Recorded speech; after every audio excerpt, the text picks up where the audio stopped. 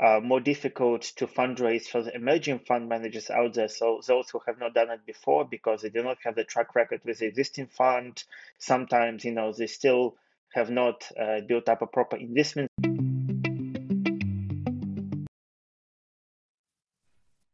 So, hi everyone, welcome back to the podcast. So, today we have a bit of a different format. We have two amazing guests joining us, Tanya, who's an ex VC, and we have Alexander, who's a partner at 3 different funds, including Kaan Ventures. So, we're going to do a couple of intros first so everyone can get familiar with each other. So, firstly, we'll start with Alexander, then Tanya. So, Alexander, can you just share with the audience like who you are and what you do currently? So, thanks, Ruki. So, as you mentioned, I'm a partner at Kaan Ventures. Kaan is a late-stage investment fund. We do primarily deals in the field of deep tech across the developed markets. Also, I am working with governments of a few emerging markets like Pakistan, South Africa, and Thailand to help them build up their innovation ecosystems and to support the growth of their local startups internationally. And also giving lectures on venture capital, innovation, sustainable finance, and entrepreneurship in a bunch of universities, including the University of Cambridge. That's a pretty interesting introduction. Now, Tanya, could you share a bit about yourself, what you currently do, what you were doing in the past, and how you got started in venture, maybe? Yeah, could you just share something on that front? yeah, for sure. So I actually got into venture straight after uni. And how I got in was actually because I used to really spend a lot of time going to conferences and volunteering at conferences as a student volunteer. And at one of these conferences, I met a VC, and I really liked, who she was, what she was working, what she was doing. And so I asked her if I can come intern with her for 3 months, and I ended up staying for 3 years. So it was a very traditional kind of VC fund based in Hong Kong. And we were primarily looking at it was sector agnostic. So my focus or my value add, which I thought, I could contribute to the fund was, I was the youngest person there, and there was one market which I really understood, which is Gen Z. So I used to focus on the Gen Z consumer market. So that was a lot around lifestyle, fashion, F&B, media, fintech. So those were my focus. And then after that, I quit my job, started my own podcast as well. And then right now I do media strategy for some startups, and I also source deals for a couple of high net worth individuals in the US who want access to the Asia market. Wow, that's amazing. You've got such a wealth of experiences from VC, now doing deal sourcing, podcasting. So The photo ways as well. okay, that was a really interesting discussion to start it off. So let's get right into the meat of the episode today. Like what the audience really wants to hear is, so as ex-VC and as a current VC, like what is your take on the current state of VC? Is capital being deployed? What's going on there and on the ground? Or what have you been observing, reading, seeing? Like anything you could share? Opening the floor to any of you to answer this question. Sure. Maybe I can take it to start. So I think the VC investing has definitely slowed down. I'm still very plugged into the VC ecosystem, especially in Asia. So I think in terms of investments, it's definitely slowed down compared to 2020, 2021. And I think, one of the biggest reasons is that the dry powder that VCs have is right now it's like kind of finishing, and it's hard for them to raise funds, especially in Southeast Asia. And because of that, it's just harder to find more VC activity in this region. And I've also been seeing that a lot of tech startups, they've kind of run out of their runway in Southeast Asia. So when they try to raise, it's so difficult for them to raise in this moment. So, a lot of really good quality founders have actually moved back into corporate jobs because it's just been so difficult for them to raise. But this is, I think, primarily only in Southeast Asia. I think India still has like a really booming kind of startup ecosystem despite everything. And I'm sure the US has as well. But I think Alexander would be better suited to talk about that. Wow, that's a sad position to be in, to leave the corporate job to try and, introduce something new and then have to go back to where you came from. But look, actually, I don't entirely agree that the VC fundraising has actually slowed down since 2021 because, well, maybe it's true if you compare it to 2018, but as you remember, in 2021, there was COVID and VC as an asset class, it's one of the riskiest ones out there. So actually, it got slashed massively by the biggest VC investors out there who are, pension funds, fund of funds, corporations, just because they were not really willing to make as many gambles at such high stakes as before. So I would actually say that, the VC market is recovering. And it is recovering, especially at the later stages. So let's say Series B plus, the growth stages and beyond, because over there is much less risk in comparison to the earlier stages. There are more potential opportunities to look at when it comes to the actual financial performance and whatnot. But obviously, it does depend on the region. Like, for example, in Silicon Valley or in the UK or in Singapore, these are the hotbeds of fundraising and VC activity, while in some emerging markets, there are still many things that needs to be changed in order for VC to properly pay attention to the region. So I think that, when you've mentioned India, I think it's a very interesting case because actually it has been, on the radar of many VC firms from, the Western European region, from the North American region, some even of the Asian funds are looking into it.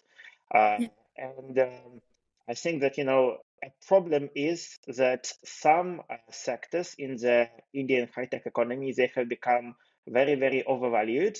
And as a result, for a VC, well, your job as a VC is to uh, spot the undervalued opportunities, right? And as a result, it's much less of an actual business case, especially since there is a big difference in mindset between Indian entrepreneurs and the Western ones. So it's difficult to source those investments and to help them grow unless you actually have physical presence in the region as a VC. And not every Western fund can afford to do so. Yeah, for sure. I actually agree. I think Series B onwards, like the VC activity is still kind of recovering, but it's truly like the early stage that's been suffering. Like, I think I was recently talking to one of my VC friends, and I know for a fact that there are two very prominent VC funds in Singapore that have invested in, early stage companies that where the only tech is like a website. So I think like tech investing is definitely slowing down. But VCs, like some of them, they did manage to raise their funds at a good time. So they do have some capital, but they just don't know where to deploy as well. So it's kind of like a chicken and egg. There's some funds that have just run out of funds, not being able to raise. The ones that have, they're not being able to deploy because there aren't that many startups in Southeast Asia right now. So it's just like a big chicken and egg problem. But I do think, once more money comes in, I think it can be solved.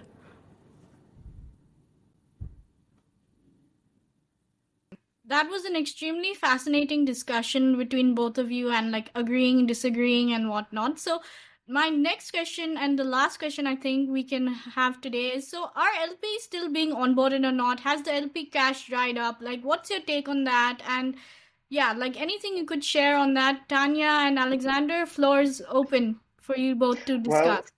sure, let me just start on that. So I think that it's definitely more difficult to fundraise for the emerging fund managers out there. So those who have not done it before because they do not have the track record with the existing fund, sometimes, they still have not built up a proper investment thesis or, set up the right structure to attract the right LPs. But when you look at the big funds and the big markets, you would find that quite a lot of the brand names out there, they are struggling to really generate the same returns that they have done historically. And what they're trying to do is either go to the emerging markets to take advantage of arbitrage opportunities, or to go earlier stage. So, for example, traditionally they were, a late stage fund. Now they're doing seed, the Series A, or even setting up their own accelerator programs. And this is good for them because not only it gives them access to new potential LP opportunities, but also a chance to spot good deals early on, build relationships with entrepreneurs, and then once they grow to the traditional investment stage, get in at a much better valuation, and as a result, avoid the competition that is inherently present in the developed markets at the later stages. While for the emerging fund managers, I would say that it is very, very important to find their own niche, even.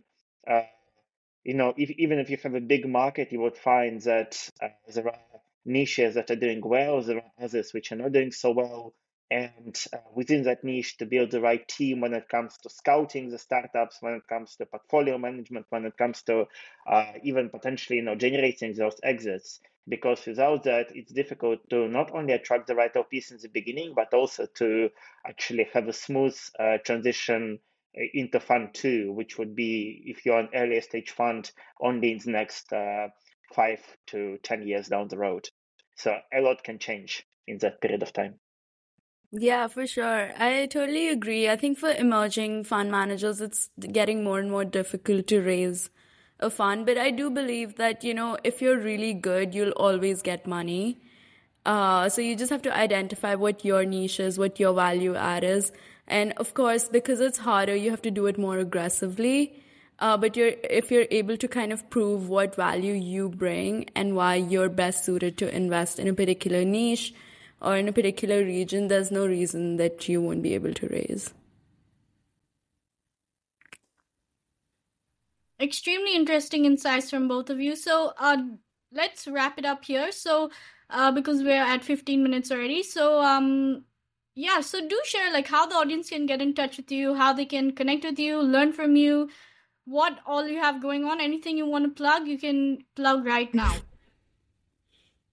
Yeah, for sure. So you can find me on pretty much every social media platform. So LinkedIn, Twitter, Instagram, and all my social handles are the same. So it's I am Tanya 338, and yeah.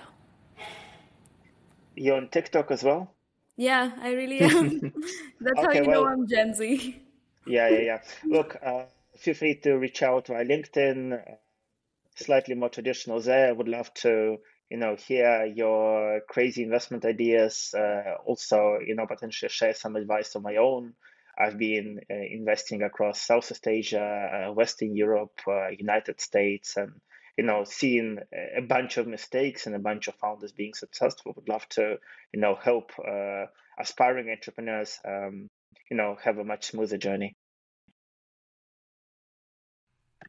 For sure, for sure. So this was a really great episode, and thank you so much for coming on and being the first guest as part of this new format that I'm doing, which is like the state of. So I'll be doing a bunch of these different episodes with VCs, angel investors, bootstrappers, like this, just going over the state of like different industries and different sectors as well. So yeah, thank you so much for coming on, and I'll pause.